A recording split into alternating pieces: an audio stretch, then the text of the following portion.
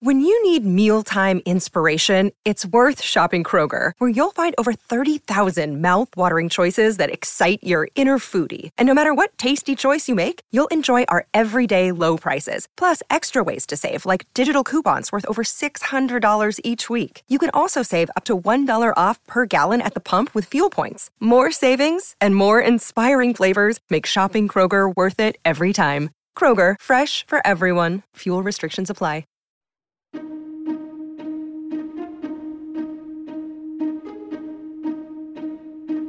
Hello and welcome to the How To Academy podcast, the bi-weekly show from London's home of big thinking. I'm Vas Christodoulou. Michael Lewis is one of America's most important living storytellers, and he's going to be joining us in person in London on June the 7th. He'll be in conversation with the New Yorker's Sam Knight, sharing stories from his whole career, from his days as a Wall Street bond salesman right through to the pandemic. If you'd like to join us at Michael's event, head to our website and use the code HowToPod on the ticket page. You'll receive a 20% discount on both live and live stream tickets. In anticipation, I wanted to share the recording of Michael's last appearance at How To Academy, when he told The Guardian's Owen Jones about The Fifth Risk, his book exploring the corrosion of the federal government under the Trump administration. Enjoy. What was it first that compelled you to write this book? And what was the aim, if you like? What were you aiming to do? Well, bring down Trump sensible is the short answer. But I'll walk you through. The book itself is a bit of a detour for me. I don't, unlike you, I'm not usually trafficking in political journalism, and didn't really ever imagine myself writing such a book. The steps were sort of this. So the election happens. I've just finished the last book, which is called The Undoing Project. And that book was about the way people essentially misperceive risk as they move through the world. People making probabilistic judgments, as we all are, as we move through the world. It was two psychologists' attempt to explain the mistakes we make when we're doing that. And one of the things that had fallen out of their work that I don't think I even dwelled on in the book I wrote, but that was interesting to me, was they played around with how people don't perceive changes in the odds of extremely remote events. So if you take something that, like a catastrophe that has a 1 in a million chance of happening, or a payoff, or a lottery ticket that has a 1 in a million chance of paying off, and you move it to a 1 in 10,000 chance, people just think of it still as a remote thing. They don't realize that, they don't feel like it's 100 times more likely.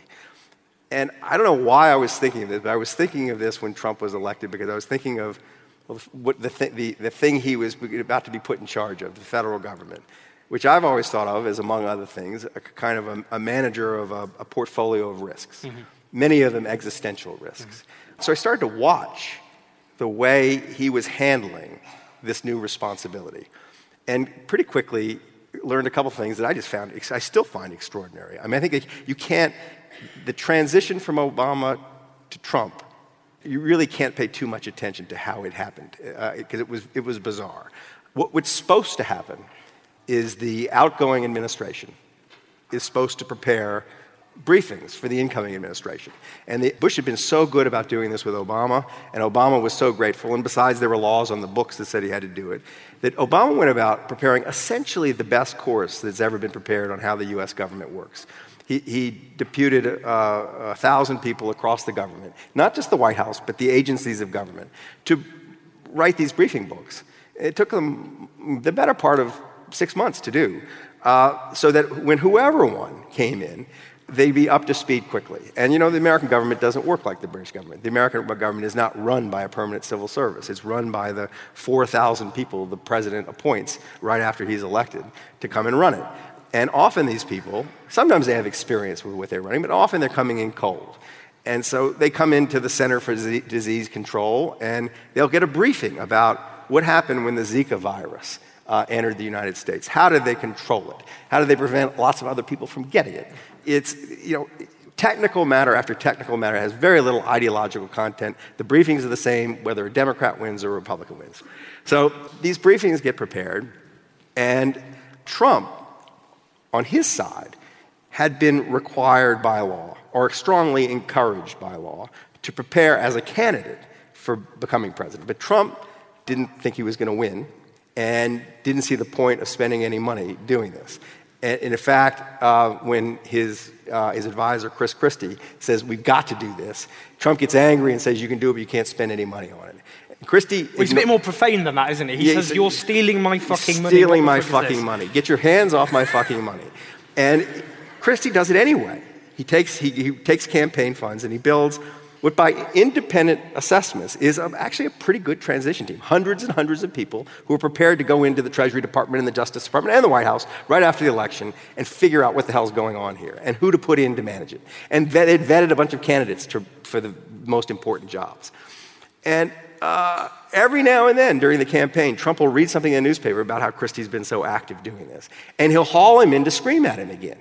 And at one point tries to tell him to just unwind the whole thing because it's costing too much. And the only thing that stopped Trump from doing this is in this meeting, Steve Bannon says, how do you think it's going to look on Morning Joe, television show, if you disband your transition operation? And Trump says, you got a point there. It's not going to look good. So we'll keep it. He keeps it to the point where he wins. Right after the day after the election, he fires the entire transition team. We'll come back to why that happened, but he was actually beside himself. I mean, it had nothing to do with him. Prepared, in a way, to walk into the job. He had a team, and he fires the entire team.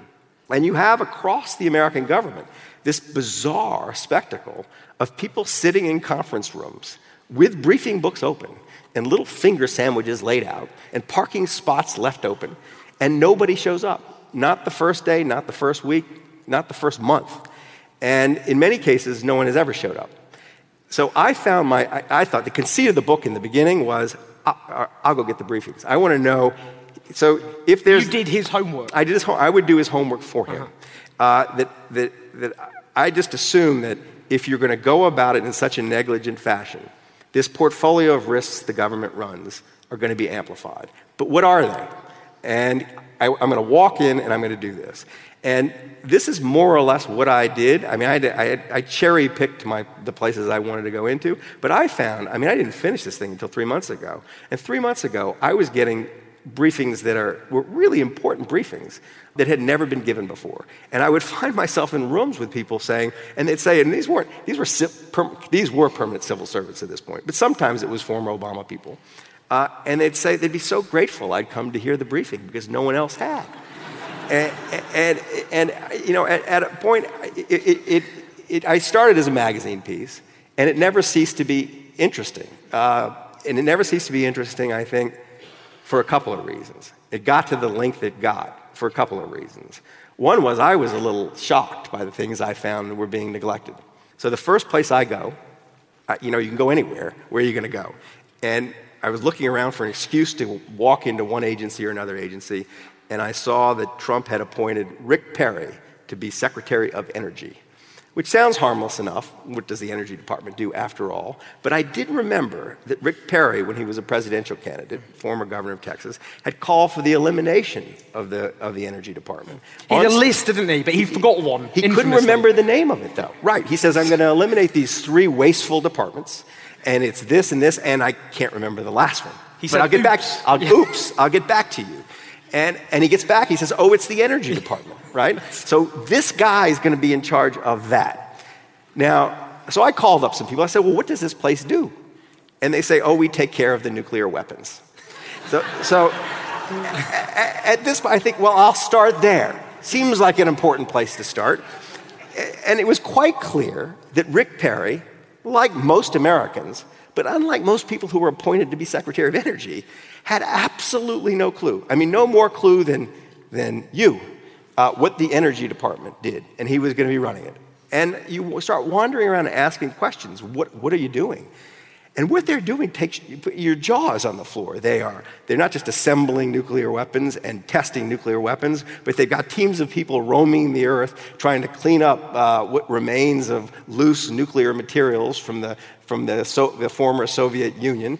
They're going to spend $100 billion cleaning up the sites where the plutonium was made for the atom bombs in World War II, and if they don't, the entire Pacific Northwest is going to be poisoned. I mean, it's just one thing after another.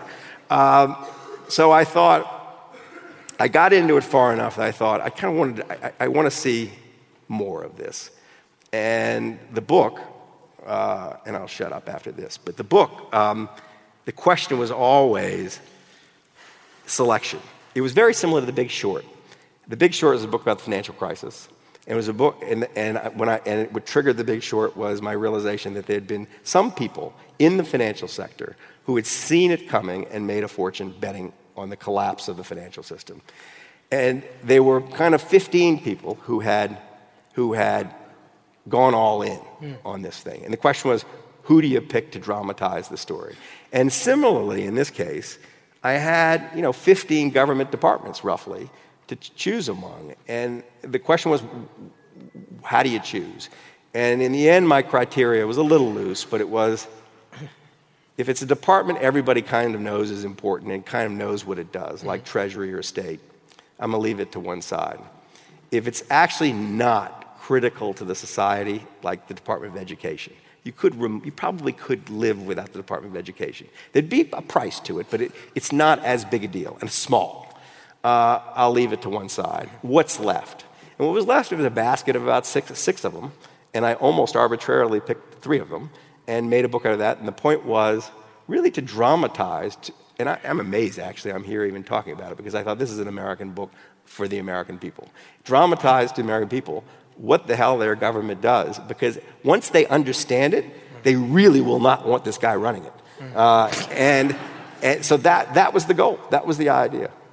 In terms of Trump's approach to the transition process, if it can even be dignified with such a description, in terms of kind of what drove it, and these are not mutually exclusive suggestions on my part, obviously there's incompetence. I feel like I'm talking to someone who's reading his email, but that's okay.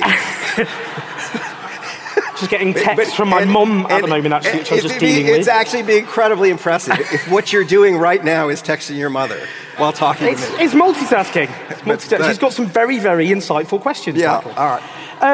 Incompetence being one, arrogance. I mean, he said to Chris Christie, who I almost felt sorry for during this book, which was an interesting experience. You and I are so smart, we can leave the victory party 2 hours early and do the transition ourselves. That's what Trump said. He did. Trump said that to Chris Christie. Disinterest. The other, which I'm also interested in, is ideology, because in the 1960s, you got the Great Society programs under LBJ. So the government intervened to alleviate poverty, the war on poverty, and so on. And Barry Goldwater was the Republican presidential candidate in 1964 who stood against what was seen as this creeping statist ideology and was humiliated in a landslide. Shellacked, right. And shellacking, indeed. But what you saw then with Reaganism, 1980 onwards, he railed against big government. There was a consensus on that. The New Democrats, Bill Clinton, he said in the State of the Union address, I think in 1996, the era of big government is over.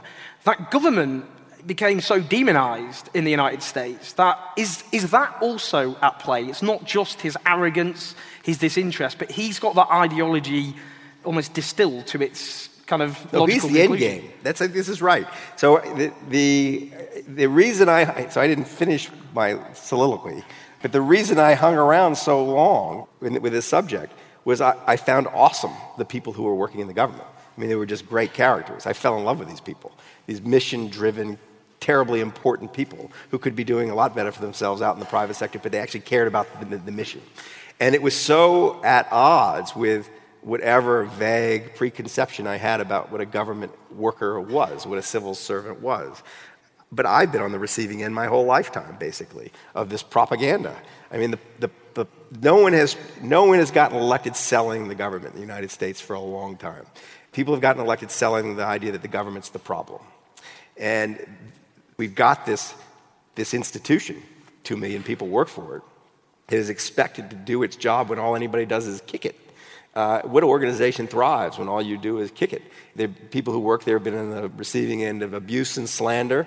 You never hear about the good things that happen. You only hear about the bad things. So we've been hearing this as Americans forever. the electorate just takes it as... Rick Perry can get up and say, we're going to eliminate 3 departments. And only because he forgets one of the names of one of them does anybody think anything of it. Yeah. That's the only reason it's obviously stupid. But it is obviously stupid because what those departments do is actually obviously critical. But nobody knows what they do anymore. And I think basically what's happened, and one of my subjects says this in the book, is that the American people have ceased to be citizens and become customers.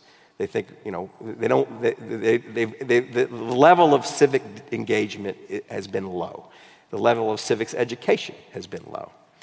The Obamas, Michelle and Barack, bought the film rights to this book because they saw in office this was a huge problem, that people just did not understand what the government did. And this might be a way to get this across on film. Do essentially what I did in a series of documentaries. So Trump you don't get Trump in this job unless people have bought into the idea that the government's not kind of nonsense.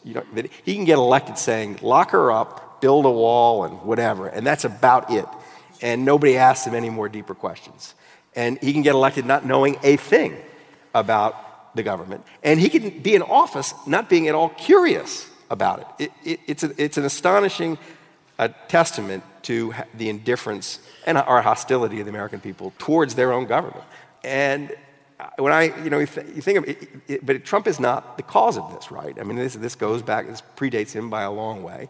And as I was working on the book, the image that kept coming to mind was this machine, this incredibly important, exquisitely calibrated machine that's been left to rust. And it's still doing its job, but it's just rusting and rusting and rusting. And now this guy's going to come in with a sledgehammer and destroy it. And in this case, he's really kind of a symptom. And the problems that predate Trump just reinforce Americans' sense of disdain for the enterprise. It has not been invested in a very long time, the government. We have, this one statistic is very telling. In just information technology in the United States government, there are 5 times more people working in this over the age of 60 than under the age of 30. I mean, it's just this aging, uncared for thing. And of course it's going to have some problems when it's treated this way.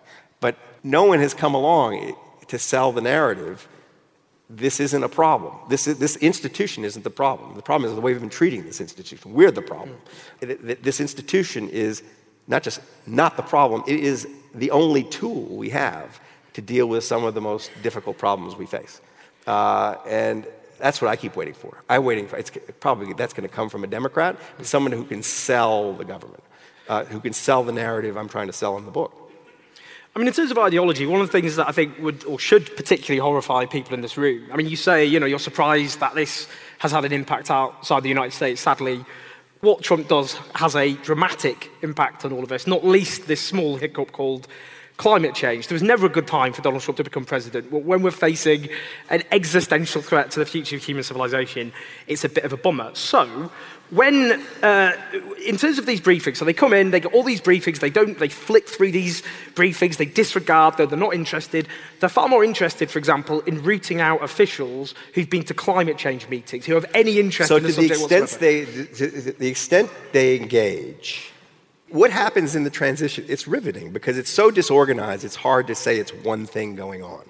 There's several things at once going on. One is Trump's utter mismanagement and neglect, his sense that this is all about me and I can do it myself. That's part of it.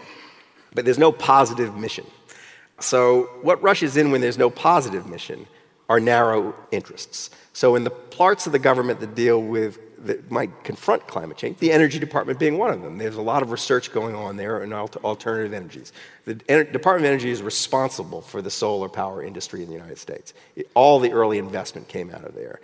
They do send in a couple of people who ask for a list of names of any scientists in the Department of Energy who've participated in climate change meetings.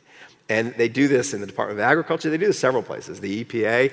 And they pull down lots of data off websites or make all climate data inaccessible. This is the fossil fuels industry. The people who are doing this, the people he sent in, are lobbyists from the fossil fuels industry. There are many more examples of this sort of thing. But yes, so the idea was just to paralyze, intimidate, frighten anybody who might be dealing with those problems. I mean, in terms of that, the fossil fuel vested interest, I mean, obviously Trump stood as this supposed populist. He was a plutocrat posing as a standing up for the little guy against the elites. And, and we talk about Goldman Sachs and all the rest, and then stuff his administration full of them. But that point about, Rick Perry, appointed energy secretary, he doesn't do anything. Instead, you get this lobbyist, Thomas Pyle, who's funded by ExxonMobil and all the rest. And in this total disorganization, these are the vested interests that kind of fill. Yeah, let me give this even a better example. The most purest example I found of this, it's the view that the only real reason to come work in government is to come and loot it, or to organize it for your own interests, own narrow interests. In the Commerce Department, which is another section of the book, which actually has very little to do with commerce. It's all these departments are misnamed for a start. Energy should be the Department of Nuclear Weapons. Agriculture should be the Department of Rural America, or the Department of Food, feeding people, I guess. But the Department of Commerce is the Department of Data.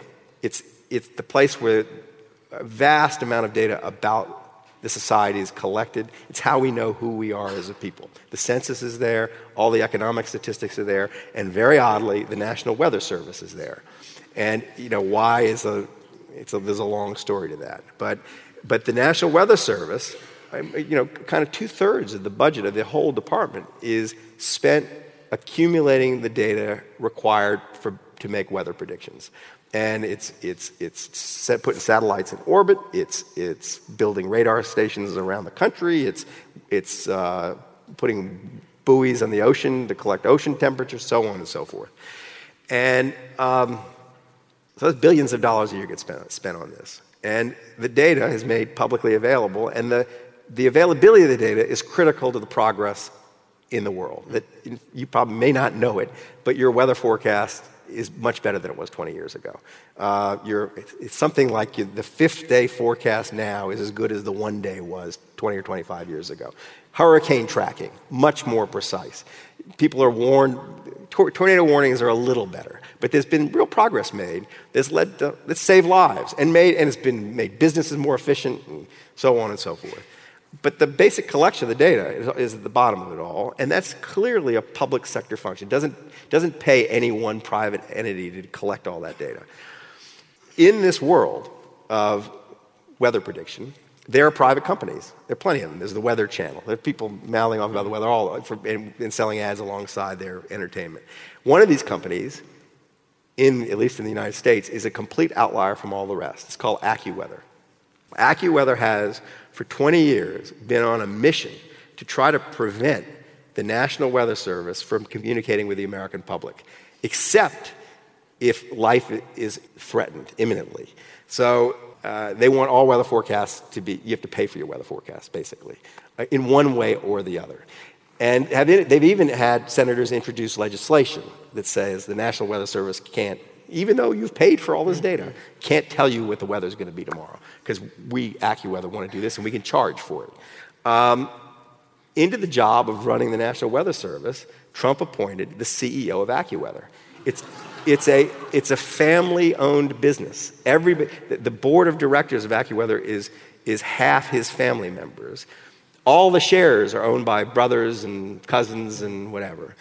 And this man comes in and claims that he has no vested interest in the enterprise. He's going to run it in a kind of dispassionate way.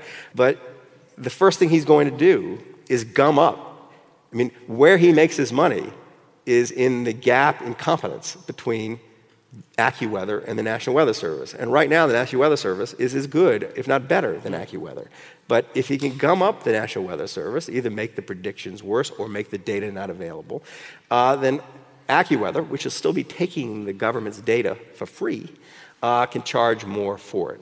And you see where this goes. I mean, if you let this loose, the Senate has not confirmed him, but you could see the signal that's being sent. The signal is, we don't care about the public space. We don't care about the public enterprise. All I care about is who can make money from this. I'll auction the job to the highest bidder kind of thing. And nobody cares. I mean, I would have thought, there's a senator from Hawaii who's gone to great lengths to stall that nomination. and he may succeed. But it's amazing to me that the whole society isn't up in arms. And this sort of thing is going on around the administration.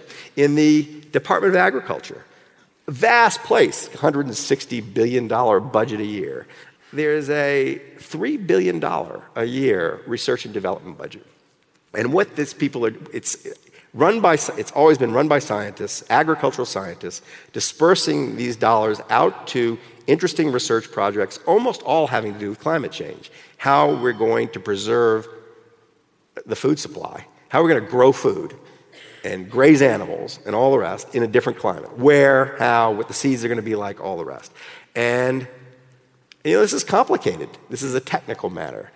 The person who Obama had doing it was a woman who had done breakthrough agricultural research herself and knew the field like the back of her hand and was respected by everybody in it. And into this job, Trump appoints a right-wing talk radio show host from Iowa who supported him, who had some shady ties to Russia, and who has no kind of science degree. And that only happens because the American public generally has no idea there's even a research program. That only happens because they think whatever the government does is not that important. It's this very false narrative about the government that has managed to worm its way into the American mind, and it's that the government's the problem. A true history of the relationship of the American government to the American economy is the American government has been the leader. It's been the leader in a lot of basic research and development. Like the internet doesn't happen with the American government, right? GPS doesn't happen without the American government. Treatments for AIDS don't happen without the American government. In every sector, the basic research that led to the breakthroughs that could then be commercialized start with public investments. They're like the lead venture capitalist and have done it pretty well. Trump is trying to defund all of that. To what end, I don't know. I mean, like where he thinks this all leads, I don't know. This episode of the podcast is sponsored by Marquee TV. Marquee TV is an incredible streaming service that is a gateway to arts and culture. With my subscription, I've enjoyed watching some of the Royal Shakespeare Company's most acclaimed productions of recent years, including David Tennant in Richard II and Simon Russell Beale in The Tempest. I've seen multiple productions of The Ring Cycle and Thelonious Monk playing in Brussels in 1963. I've watched Alice in Wonderland at the Royal Opera House and Giselle at La Scala. Marquee TV really is the most accessible way into culture I've ever encountered, and a treasure trove for any arts lover. You can try it for 3 months for just 99p. Yep, 3 months for 99p with the code HOWTO. Just visit marquee.tv and use the promo code HOWTO to dive into the world of the arts like never before. Because there's a fascinating book by Mariana Mazzucato, The Entrepreneurial State. And Yes. Give the iPhone, which I am using to chat to my mother. But right now. No, but GPS, the internet, Siri, these are all public sector innovations that have been. But this dogma. She takes apart that phone and tells you how much of that phone basically is born of research that was started with the American government. So this stuff is incredibly important. It's taken for granted. And what happens over and over, even with Republican administrations, up till now, is yes, they get elected campaigning against this enterprise. But the minute they get in to see what it does, they go, whoop, we don't want to actually cut this. We want to keep doing this. And over, people come in, slightly contemptuous at the management level, and they leave saying, those are the best people I ever worked with. People come in from Goldman Sachs and leave saying, I never met more committed, smarter, kind of mission-driven people than these people I'm working with. And in this case, it hasn't happened. In this case, Trump has come in and he's appointed all these people who are either hostile, after their own interests, totally unqualified, indifferent. I mean, in the agriculture department, there was a list that was published of the resumes of the people who finally showed up for the jobs. And the litmus test, the only test for most of these jobs, was they had been loyal to Donald Trump. Now, already you have a problem there, right? Mm-hmm. Whoever was loyal to Donald Trump was a bozo. That anybody who knew anything during the campaign, Republican or Democrat, anybody who had any collision with the actual facts of the government wanted nothing to do with him. So they all had to be completely loyal to him. And the resumes were, you couldn't, Monty Python could not have written these resumes. It was like under skills, pleasant demeanor. No college degrees. Jobs. A cabin attendant at a yacht club. This people who were just completely unsuited for things, mainly young men. There was one encounter. So when our nuclear arsenal was briefly untended. Oops. The guy who runs it, who had run it, I think he ran it, they got in the little box that's on top of the nuclear arsenal in the energy department. He may have run it under Bush and under Obama. Anyway, who knows whether he's a Democrat or Republican, nobody cares. He former military guy, had packed up his boxes. Normally, someone would call him and say, we want you to stay, or we've got someone who's going to replace you. But after the inauguration, had packed up his boxes and moved them home because no one had bothered to tell him what to do. And it wasn't until some senator called the White House and says, oops, there's the nuclear weapons. You've got to have someone there. They call him and say, get back in your office. So he gets back in his office and receives, sooner or later, a delegation from Team Trump. And it's a couple of young guys, these knuckleheads. Just guys, these like 28-year-old guys who don't know anything about anything, who come in, and the spirit with which they interact with this serious professional who knows a lot about this subject is, we're going to figure out why you're doing it stupidly. We're going to find the smart way to manage the nuclear weapons. And the admiral or general or whatever he is says, look, it's a complicated business managing a nuclear arsenal. We can't drop bombs and test them anymore. It causes too much trouble. So we test them inside of computers. It's complicated to do that, to do it in a way that they're going to work when you push the button, or that they're not going to go off when you don't push the button. And there are places we do this. They're called the national laboratories. It's Livermore, it's Los Alamos, it's the Berkeley National Lab. These are national treasures. They're giant science R&D labs that attract because they have funding and because they're looking into the distant future and are willing to do all kinds of exciting things that industry's not willing to do because it's not going to pay right away. They attract really smart young physicists. And these physicists come in to work on this or that, and they see that there's this other project called testing the nuclear weapons, and they get kind of dragged in by the by. And these are the people we need. We need those people. We need to encourage them. And the young guys go, that's stupid. And they go, what do you mean that's stupid? He goes, you want people who wanted to be experts in nuclear weapons from the time they were young managing the nuclear arsenal. He goes, actually, that's not who you want. You don't want the person who wanted to build a nuclear weapon in his garage when he was 10 years old in charge of the nuclear arsenal. That's not who you want. But they had these kind of conversations. To the extent the conversation happens between the incoming administration and the existing structure, it's that kind of thing. You can't make it up. And the wonder is that the world hasn't exploded yet. Right? The wonder is... We'll come on to that. That's not happened yet, but let's just emphasize the yeah. It comes across often that, Trumpism, so much as it is a coherent ideology, but you've got these kind of vultures circling the US administration looking for juicy morsels. And, one of the things That's one strain of it. It's not the only strain. No, of course, that's one strain. There's also the mad libertarians. There are not that many of them, but there are a few. The guys, true believers. The people who read Ayn Rand when they were 16 and couldn't get a date. And it's sort of like rationalized for them why they couldn't get a date. Because they were superior, right? They were the great man. And they have this whole construct that the society is, the government is holding them down, and they've never done anything in their lives. They sit in the think tank in Washington and take money from the Koch brothers. Yeah.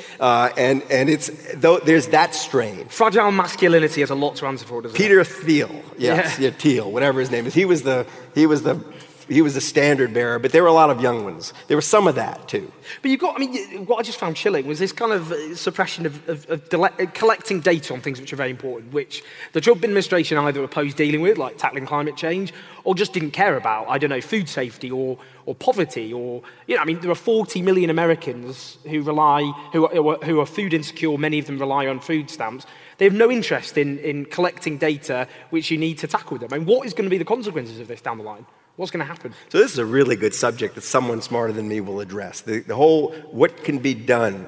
The Obama administration started to address this. Mm-hmm.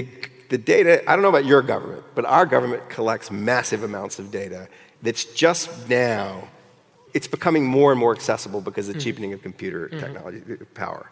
And so you can actually start to play with the data and find patterns in the data.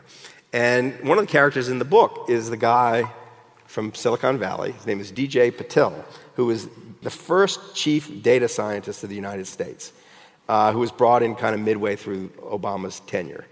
And he was riveted by the opportunity, and points out that were it not for the statistics that were made publicly available about prescription medication, we still wouldn't know that there's an opioid crisis in America. There are more people dying every year from opioid overdoses than died in combat in the Vietnam War. And that was only detected by these strange patterns found in the data of the distribution of opioids. They found others. I mean, the stuff they found, really interesting stuff. After Ferguson, the White House convened, there are no good national crime statistics. And the gun lobbies are really good at stymieing the attempts to collect really good national, gun violence especially, statistics. But they convened at the White House, these new data people, the police chiefs of 12 big American cities, and they had them come with their local data. And they asked the question of the data, does excessive use of police force correlate with anything? And one of the things they found was that it correlated very strongly with what the policeman had been doing right before he used excessive force. And cops who had been on either a suicide call or a domestic abuse call, who were then dispatched right after that, were more likely to use excessive force than before. And you learn that, and you think, well, it's not a total solution, but you've learned something. You take that cop and you let him have a little time off before he goes off on his next thing. But they were their researchers at Stanford who were mining the census and the Internal Revenue Service data in completely new ways. And you see these wonderful papers coming out of Stanford now. One that kind of explains a bit what's going on in American politics. They show that 90% of the children born in 1940 were more likely to be economically better off than their parents. And only 50% of children born in 1980 were. I mean, you see, it's like societal self-knowledge is available in this data. And the Trump administration, till now, has been doing the opposite of what the Obama administration did. Obama signed an executive order saying all government data will be machine readable, whatever that means. But I think it means you can read it and you can use it. And the Trump administration has been pulling it down wherever it conflicts with some narrow commercial interest in all kinds of bizarre ways. So the Department of Agriculture does basically everything. It does all this odd stuff that has nothing to do with agriculture, but it does monitor all disputes between animals and people, all conflict. So if you can imagine your conflict, I don't know what problems you have with animals, but imagine your conflict, and if you've had one, they may be there. So when remember the miracle on the Hudson, when the plane landed on the Hudson River, and it was because the geese went into the engine? That was a failure of the Department of Agriculture because their job is to kill the geese around the airports. Wow. Yeah, I know. I mean, there are pictures of USDA people with shotguns at LaGuardia. I'm serious. Yes, it's awesome. But the Trump administration, the animal abuse cases, so they prosecute animal abuse cases, so circuses and ranchers. And Trump sent in, it's hard to say you're for animal abuse. I mean, it just calls to mind people in wellies with a sheep up on their back hind legs. It's a horrible image.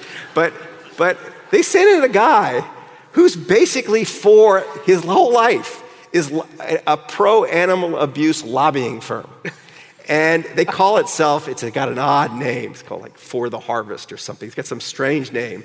But he instantly removed from the Department of Agriculture website a list of all the cases that they'd brought successfully against ranchers and circuses.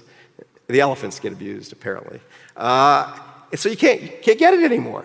The spirit has been to pull the information back.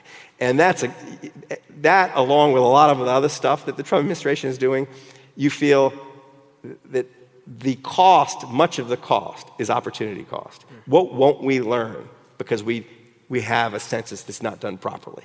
What won't we know? Because we eliminated effectively the research and development budgets in the Department of Energy. It's a lot of things that won't happen.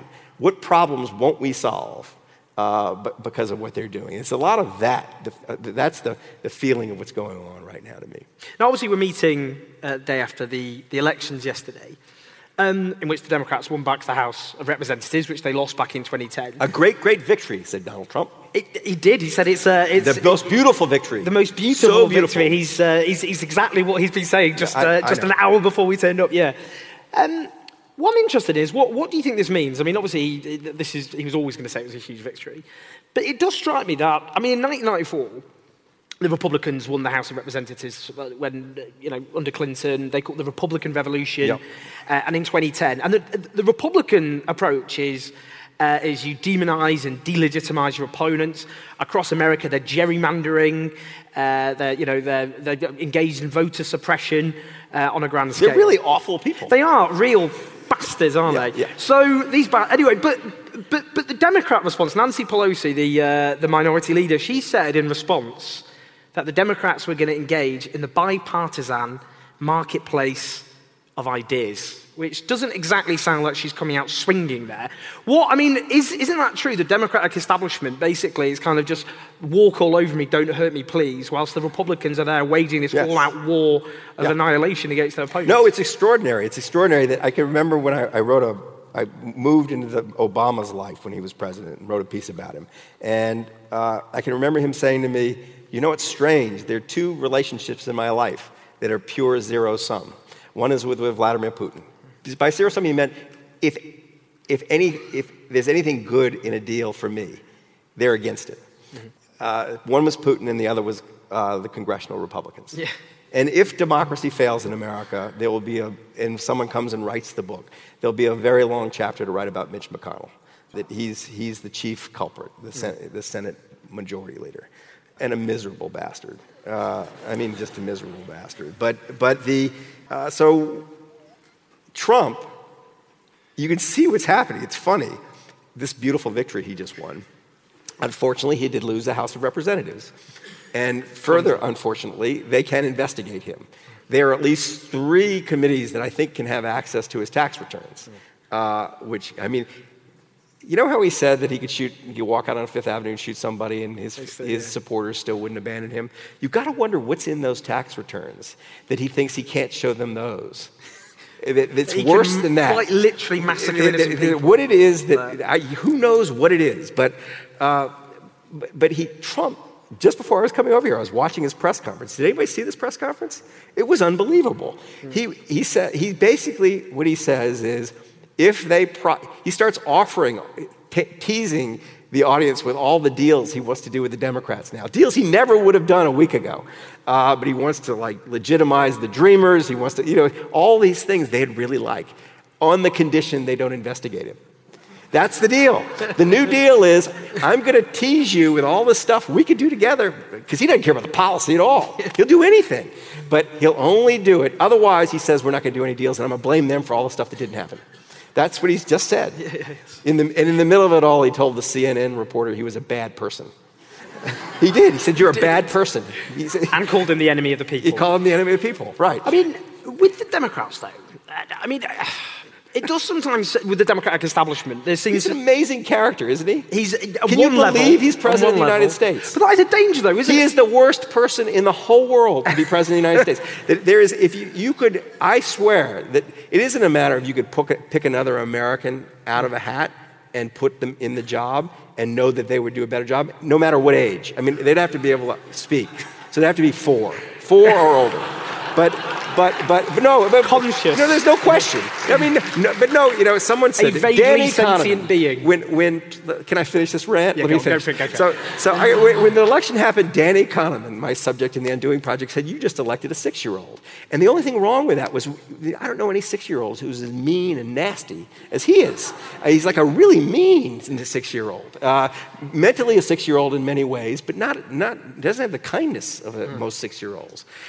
So it's not a matter of any American you picked out of a hat. I don't think there's a worse person for the job. I think you could find anybody. You go into any American prison and pick any of them out, and you'd be better off than having this dude there. He's just like the worst. And you're a very political person. I know. You spend your life. I dabble. You'll be prime minister one day. Yeah. No, things are not that desperate, I can assure you. Carry on. You'll be prime minister one day. But I am not. I would rather think about other things. I was raised in a family where you didn't talk about religion or politics, and we got along very well. I've always thought in my friendships, in my relationships, that I don't prioritize your politics or your religion or anything like that. I care more about how you hold your views than what those views are. I can completely understand that people have, it's like their sexual tastes. They have there's a range of things out there, broad range of things that are basically acceptable. It takes a lot to provoke me. And I mean, really, I can accept, Bush was a little dim, and the policies I disagree with, but I can see him as a human being. This guy, I can't. I mean, he's just that bad. Okay, let me put this to you. I'm going to try and provoke you. Let me just finish the likelihood. Come on, go, keep ranting. So run away. The sad thing is, I get the sense that, during the election, I was thinking, Americans shouldn't be allowed to vote. Everybody outside of America should be allowed to vote because you're the ones who are going to suffer. The likelihood that it comes back to haunt us, you're at the end of the game of crack the whip, and we're in the front. You're the little fat kid in the back, and we're the big guy in the front. We feel things in a very modest. We're having a meander through the forest, and your ass is banging off every tree. And so I thought, and now you got this guy. What he's going to do to you? I'm so sorry. But here's, let's see if this is provocative. He is this mean 6-year-old, fine. You can imagine him pulling the wings off insects in his private time for giggles.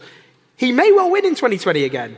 And what does that say about a Democratic Party establishment? Have they come to terms with why they lost? Because often it just seems like they treat 2016 like it was a weird administrative error. This idea that, yes, of course, at the time, they'll say we won the popular vote, but an asteroid hitting Earth was seen as more likely than Donald Trump becoming president. They lost to a candidate who could never, it was a farce that he could ever be president, and then it happened. Now, do you think the Democrats have come to terms with why they lost, and are they just going to repeat the same mistakes all over again? I don't know. I don't know.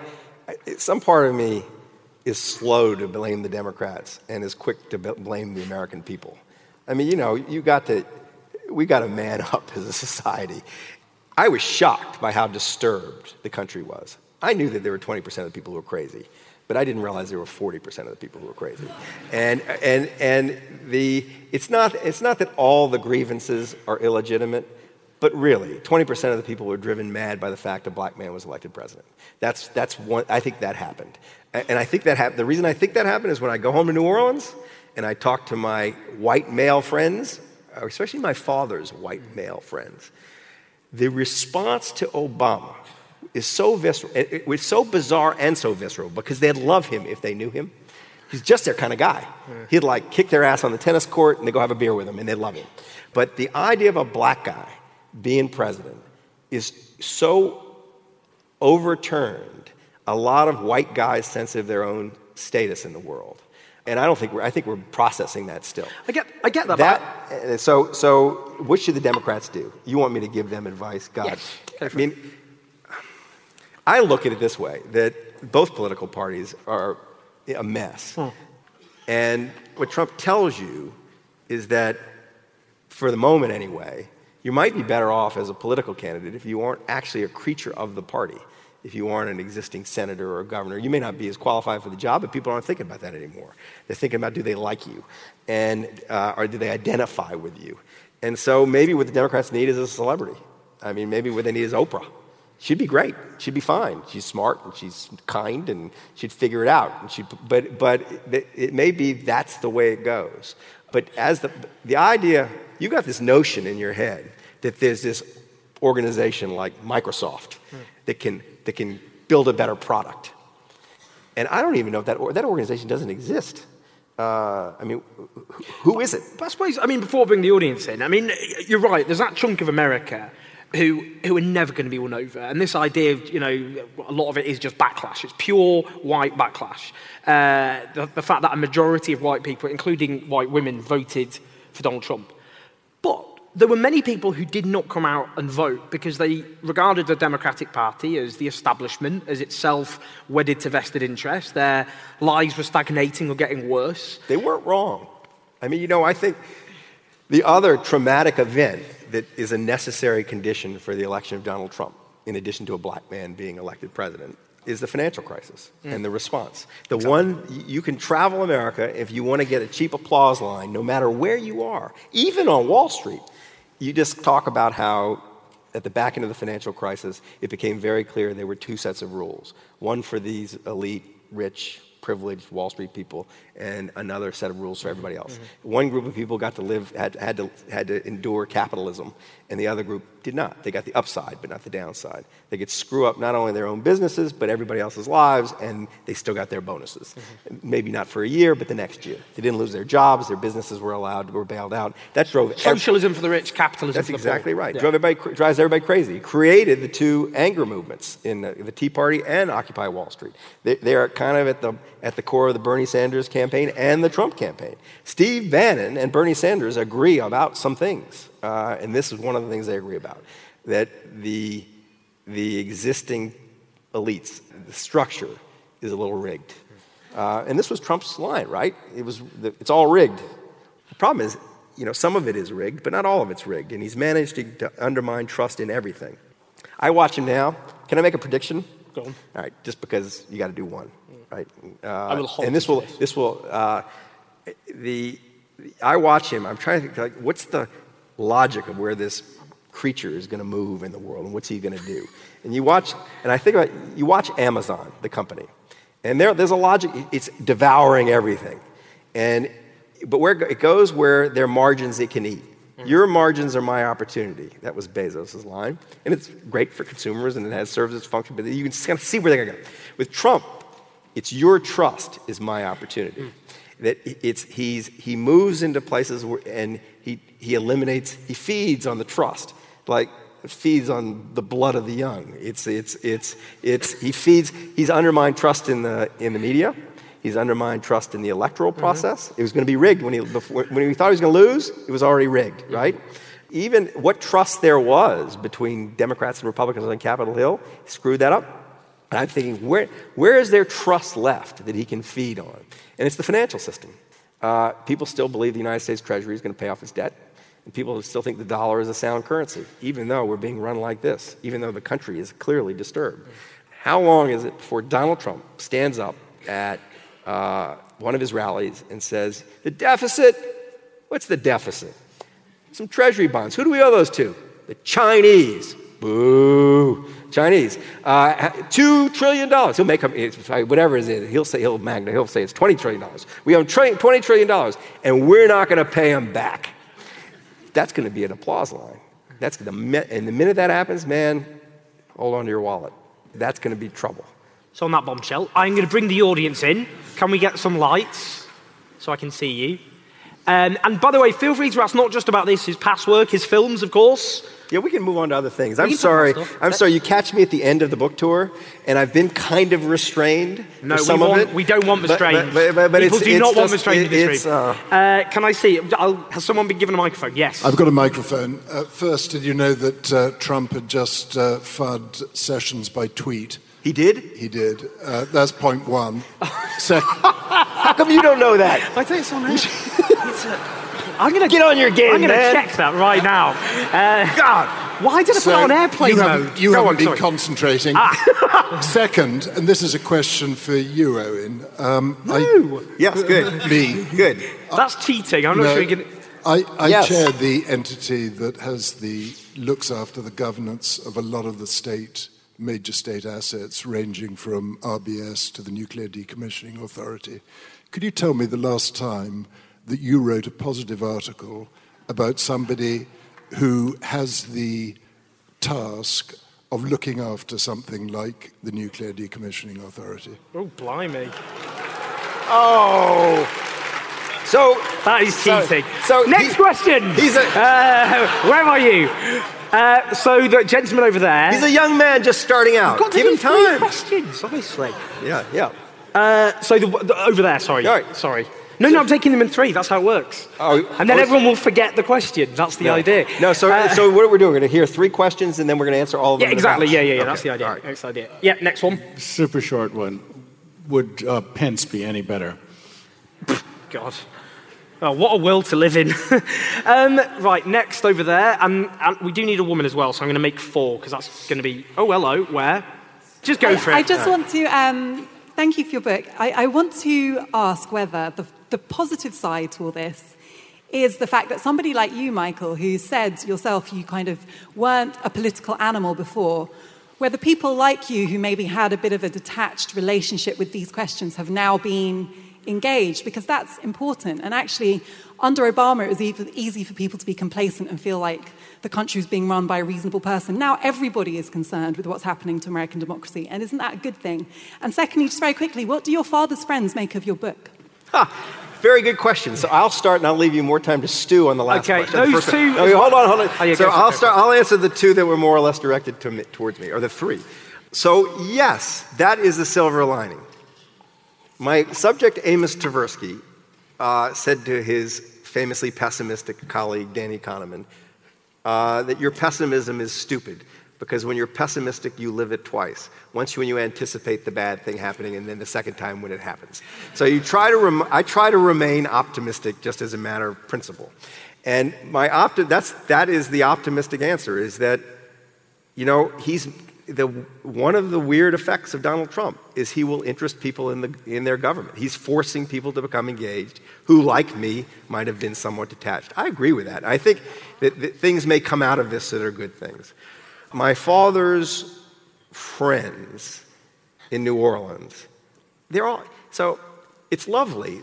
I'm sure they completely disapprove of me in the privacy of their homes. But in the tennis club locker room, it's great he's got a book. It's great your son wrote another book. Everybody they try to keep the politics out of it. I'm seen as a screaming lefty when I go back home.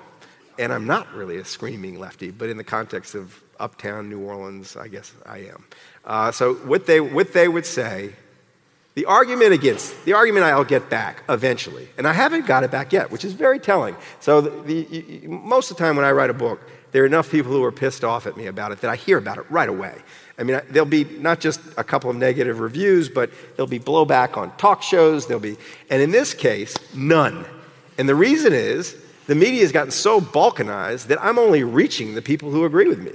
I can't get on Fox News in America, but I can't get off MSNBC.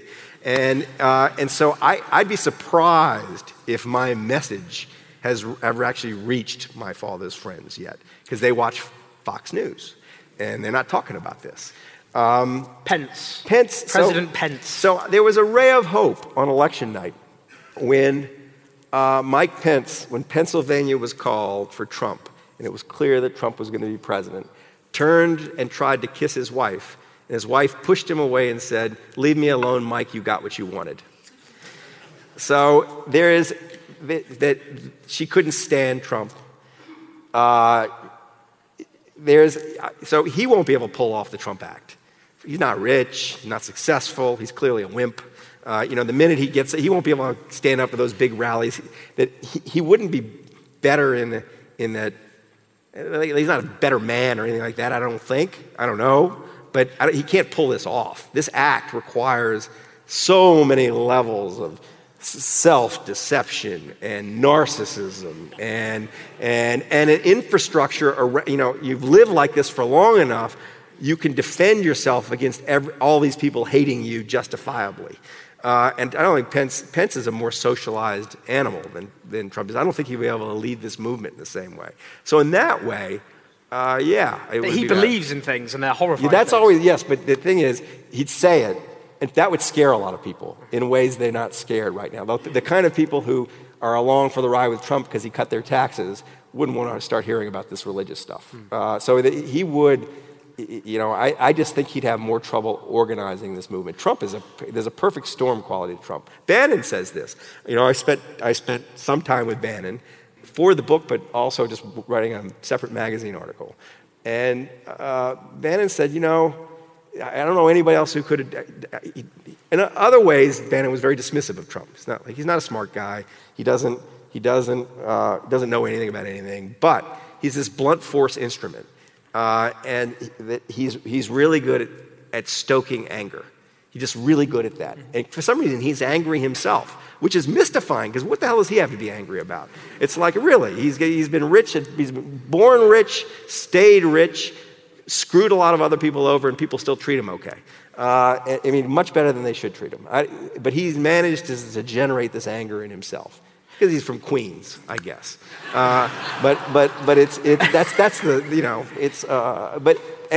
So there was one last question, which you will take. Oh, I see, yeah.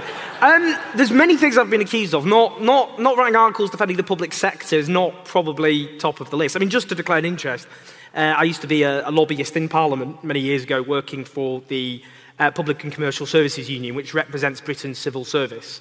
And my job was to quite literally lobby for those people. But since then, I've written, how many articles have I written about the public sector workers in this country who prop up our society, whose wages have been slashed, whose pensions under attack, who were vilified by this government, who were vilified by the British media in the most disgraceful fashion, who were made to pay the price for a crisis caused by the financial sector, which not coincidentally bankrolls the ruling party in this country. So I would say, in my defence, that there is no shortage of articles or interventions that I've made in defence of the public sector. So Michelle Obama's mantra was, they go low, we go high. And it seems like Trump has been very successful with, we go low, we go lower. And what I'm referring to is the name calling and dragging people through the mud and this relationship with identity politics and so on and so forth. Do you think that gets reined in because he has the House to answer to now? And isn't that, at what point do the people become fatigued with this and want to hear more about policy? Great, and the man there, and while he's speaking, the woman here as well. Just on the front row here. Go for it. You told us about his negligence and incompetence as president. Mm-hmm. Do you think he's directly corrupt? Is he lining his own pocket as president? And then you, go for it. I was just going to ask, in terms of the scope of your other books, did this feel more personal for you, or? So go for it, Michelle. That they go low, we go high. And do I think Trump is going to be changed or chastened in some way? The answer is no. I don't think he knows how to be another way. But what he will do. I think he's frightened of now I think he probably didn't fully appreciate what might be coming his way if the House went Democrat, and he's trying to cut this deal now.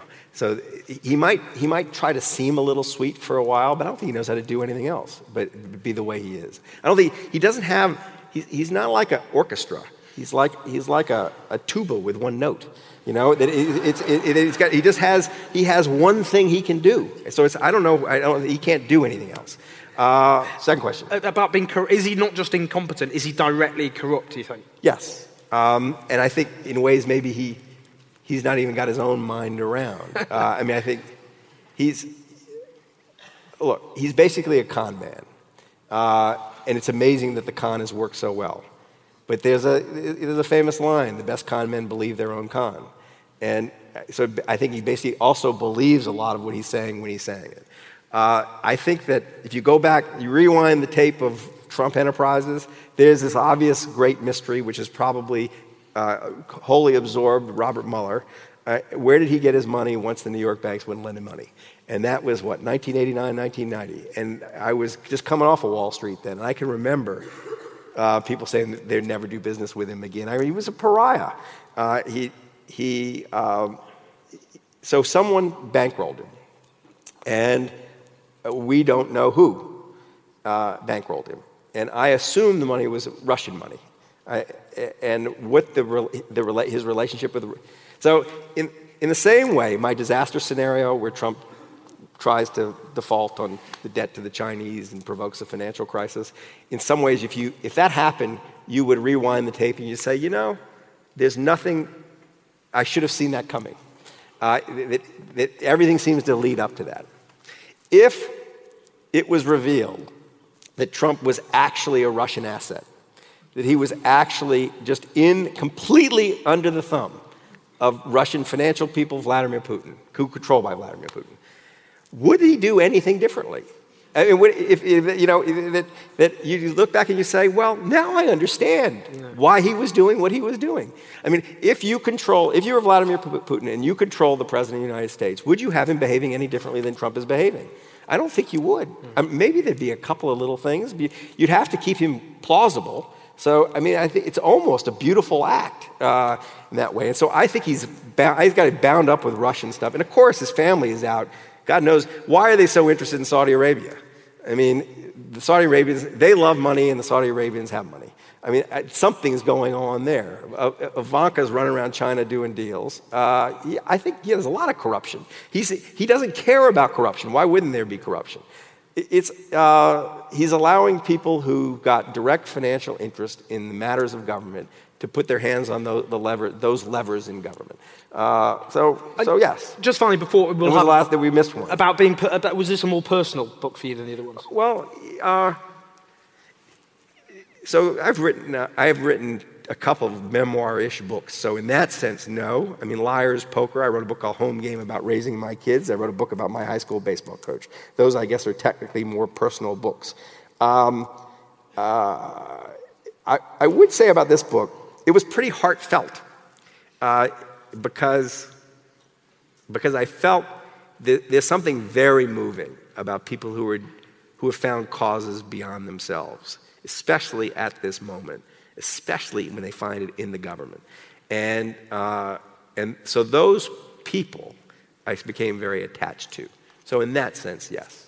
Michael, Owen, thank you very much. So I just want to ask about the optimistic outcome here, insofar as how challenged the US has been since Trump was inaugurated, yet the democratic process is working very well. We don't have a wall. ACA, the Obama healthcare is still intact.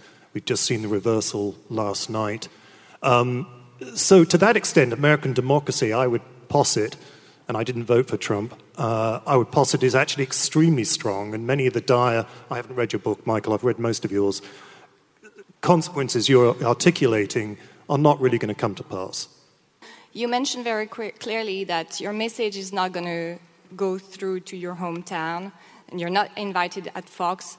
And it feels like around this subject, it's really two-sided. Either you're pro-Democrat, Me Too, and considered alienated by the Republicans. So how do you help your message go through, basically? And then finally over there. I was just wondering, based on the beginning of the evening, whether you think the world has simply become too complex for democracy. Oh, blimey. Sorry. What a question.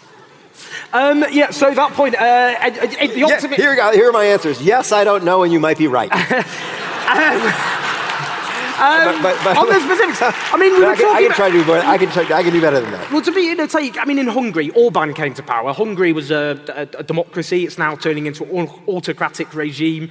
The same happened in Turkey. But could there be the argument that actually the institutions and culture of American democracy would mean that couldn't happen in the same way? I suppose, you know, all those. So I think we're a much more robust democracy. I think he's right. I think there's a chance it bounces in a completely different and unexpected direction. You can't say that bad things haven't already happened. I mean, trust in the democracy is at lows. He's undermined trust in the justice system. He's undermined trust in the media. We've got this it's not his fault, it's not his doing, but we've got this very strange situation where people get to choose their own facts. And exactly how you ever get to a compromise or any kind of rational solution with big, complicated subjects when people can choose their own facts. I mean, that's a mystery. He's behaved, he's shown as acceptable enough that you can be president while behaving this way, that it's okay to behave in these kinds of ways. And he set a horrible, horrible example for the entire country. So all these things are bad things. In addition, he's got kids in cages on the border, on the Mexican border. He's got people who've died in Puerto Rico because of the mismanagement of the hurricane relief. I mean, bad things have happened. It's just he's been really lucky nothing worse has happened. Just this time is going to, I don't know if we get dragged off by security when it goes to zero, but that point about getting your message across to people. So if I had the answer to that, I'd have already done it. I do think that if the book is turned into a really good series of films and done in a way that's open, that invites everybody in, that helps. And there's only so much I can do. I do think that storytelling has a powerful role to play here. And I think the whole narrative in the country needs to be shifted. Someone needs to be able to sell government. It's going to likely be a Democrat, but it's got to be a positive message. And I think, the truth is that once people know what the government's doing for them, it's amazing how it shifts their thinking. I've got now a minute, 24 seconds. Can I end by just describing the journey one of my characters takes in this book? His name's Ali Zaidi.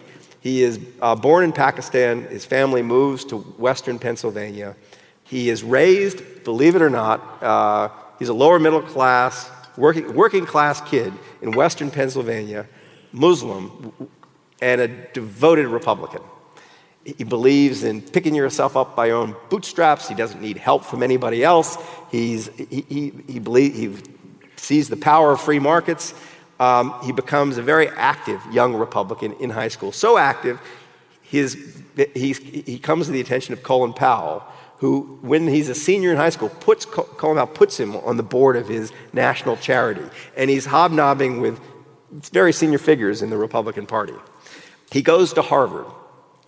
And at Harvard, he's exposed to a debate between Bush's economic advisor, Gregory Mankiw, and Michael Sandel, who's a philosopher. And Katrina has just hit New Orleans. And they're debating about whether it's right to jack up the price of necessities, water, in the wake of the hurricane for the people who are there and trying to survive. And Mankiw says this is how markets work. And Sandel takes the other argument, argues against him. And as Ali Zaidi is listening to this argument, he thinks, I kind of agree with Sandel. I kind of agree that there are places where markets shouldn't be. There are places where we're more than just markets. But he's still a Republican. He then goes down to New Orleans to do relief work with Colin Powell's organization. He's in an elementary school, one of the worst of the worst. And he can see that the kids there are no bootstraps. The kids there they're destined for failure in life because they weren't being given an education. They're so grateful for the reforms that are taking place after the hurricane because they finally have a school that works a little bit. At that point he goes, oh Christ, maybe I'm not a Republican. Then he hears Obama give a speech. And Obama gives a speech, and Obama's a senator at this point. And in the speech, there's a line, poverty is not a family value. He's attracted to Obama. He goes to work on the Obama campaign. One thing leads to another. And as a 24-year-old, he finds himself in the office of the management of the budget, working for Obama, and bounced up fast because he's smart, to the point where he is overseeing 3 of the department's budgets, maybe 4 of the department's budgets, including the Department of Agriculture. He's paging through the budget, seeing what it does, where the money's going. The story he's told himself up to that point is, I've made this journey politically, but I pulled myself up by my bootstraps. I did it. I'm here because of my hard work and my merit. He sees that the Department of Agriculture built the school he went to, built the firehouse that served his town, fed him his meals at school, which he otherwise could not have afforded. One thing after another, the infrastructure of his childhood, which enabled him to get on in life, was provided by the federal government. And it's overwhelming when you realize that. It changes his view of the government. And I think that if you tell stories that enable people to see their true relationship to this enterprise, rather than the toxic relationship that has been peddled in the political process, that you can get to the other side. They'll listen to stories if they're well told. So that's all I could do anyway, but that's my answer to the question. Now, time is unfortunately up. We can't solve the issue of world democracy, I'm afraid, because time really is up. But I think we can all agree that's been an absolutely fascinating, riveting, occasionally quite horrifying exposition. Thank you so much. Please give a big round of applause to Michael Lewis. This episode of the How To Academy podcast starred Michael Lewis and was presented by Owen Jones. It was produced by Sam L. Granty, and the series is made by me and Dana Outcolt. Once again, Michael is returning to London for a big event with us next month, and if you'd like to come, use the code HowToPod on the ticket page. Hope to see you there, and thanks for listening.